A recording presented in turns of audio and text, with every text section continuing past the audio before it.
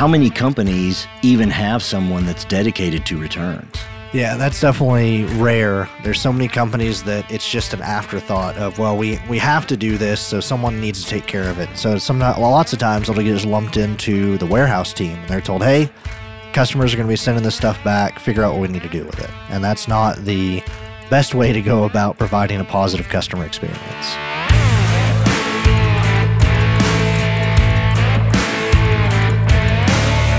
Well, good day and welcome to Commerce Today. My name's Darren Newbold, and I am joined as always by my wonderful sidekick and co-host here, Josh, to have a little conversation about what's going on in the world of commerce. But Josh, as I looked at this, our topic for today, the return wars, it got me thinking about a time a few years ago.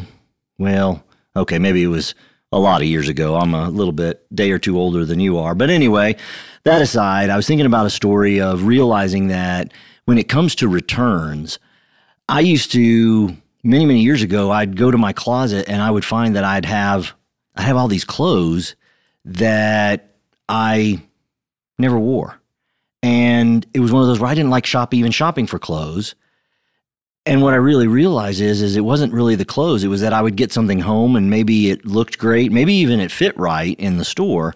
But by the time I got it home, it didn't go right or I didn't work out. And I didn't want to return it. And, you know, you're probably wanting to ask me, well, dude, why'd you just return the thing? And I didn't want to. Well, why? Well, it was embarrassing. I felt a little foolish. And usually they asked all these questions that I didn't want to answer. And I felt half the time I might not necessarily be truthful about, oh, did you ever wear this? I didn't. Anyway. And so I just didn't return it. And then out of all of this, today comes along Amazon. And I have no problem because Amazon has made it almost frictionless. I can practically take a package and throw it at a postal service person and it'll get returned to Amazon.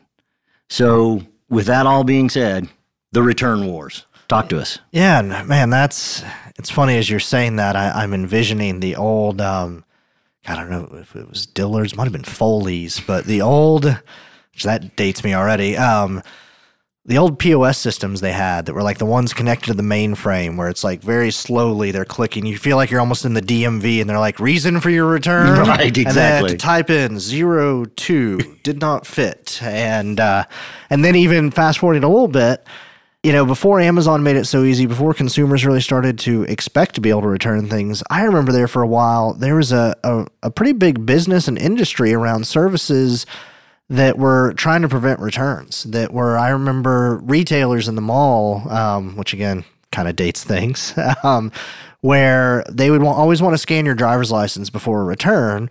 And it was almost like the old systems, man, we're like commerce 100 years ago, not commerce today. Yeah, this is the aged commerce.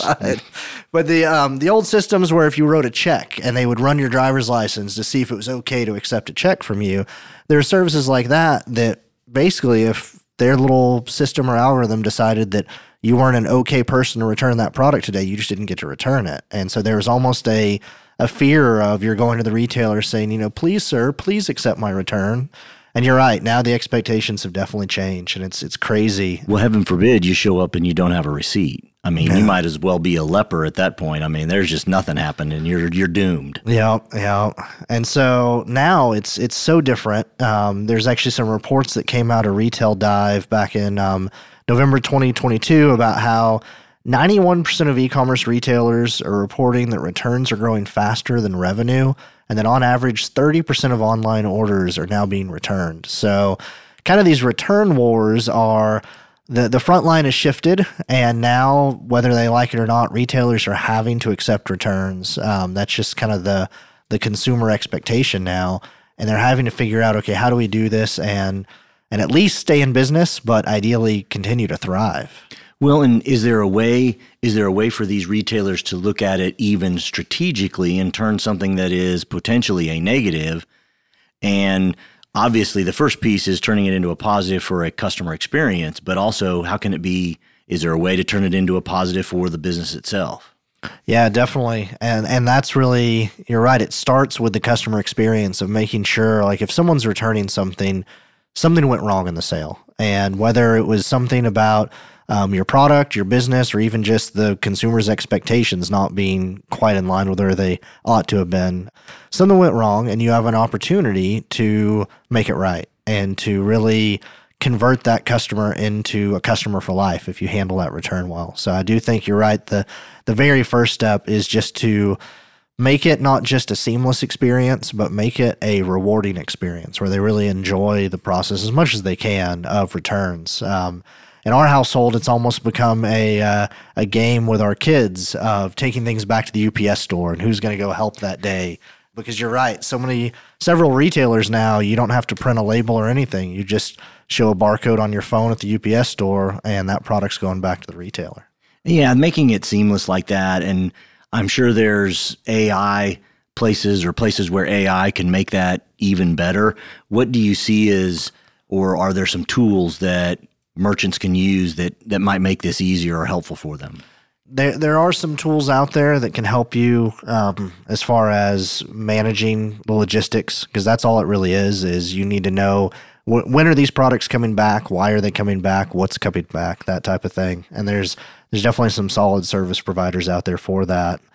I think the challenge, though, is deciding then once those products come back, what do you do with them? And I've noticed that Amazon, and I know we keep using them as the example, but they are kind of the big name and big presence in e-commerce, but they've gotten to where they don't even wait till they get the product back. I see a refund. The second that I've dropped it off at the UPS store, it's in UPS's possession, I'm getting a refund. So they don't know if I even returned the right product. They're kind of just going on trust there. And that's a decision that each retailer has to make of when do you provide the refund and how extensive do you want to get in handling those return products. And I think it'll vary from industry to industry, product type to product type. But I think used to, kind of going back to that adversarial approach I mentioned before that mall retailers would have, there was almost this, assume the customer is out to get you, assume the customer is, messing you over. We have to check, recheck. We're going to take everything apart, put it back together again before we even think about accepting this return. I think a lot of retailers have realized now that that's a lot of cost. That's a lot of overhead to have your people doing that. And so kind of setting a realistic and reasonable level of how much handling you even do on those returns can be really helpful. Well, and it's interesting thinking about kind of the quote-unquote omni-commerce approach of brick and mortar as well as online and all the different ways to buy products and to get them.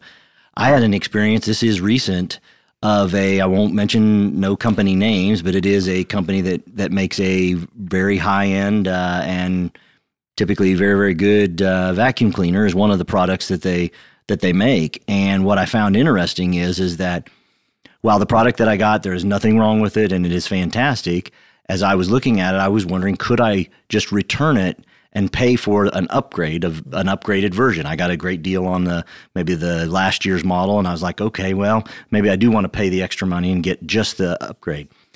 What I found out is that unless it was broken, they would not take it as a exchange whatsoever. And the fact that I bought it online, I could only return it online. I could not return it to a store.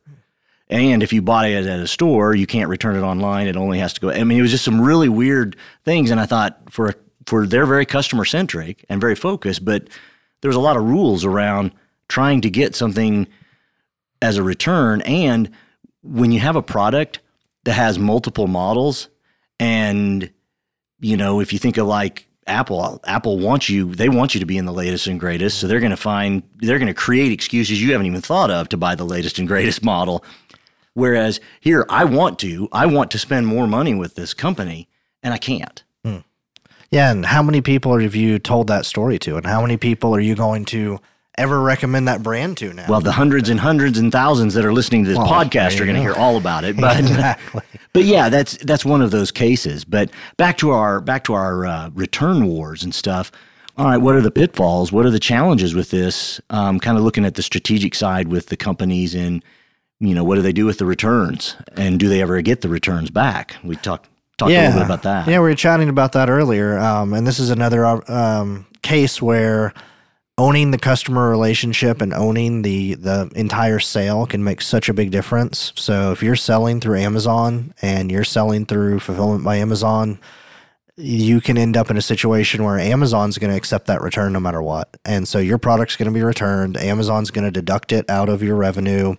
You have no choice. And so not only do you not have any control there, but then in a lot of cases, Amazon's actually going to charge you to ship the product back to you if you want to receive the returns back. So I know there's a lot of brands selling on Amazon that just opt to not even receive those items back, and that, up to 30% of online orders that are being returned of theirs, that's 100% just a cost for them, and there's no opportunity to recover or resell that. And so that's where, even going back to the other example you gave about the vacuum cleaner, like owning the sale and owning the systems so that you can provide that seamless omni-channel experience, so that whether you bought it in store, bought it online, you can return it either way, that type of thing. That's just the new normal. That's just what people expect now.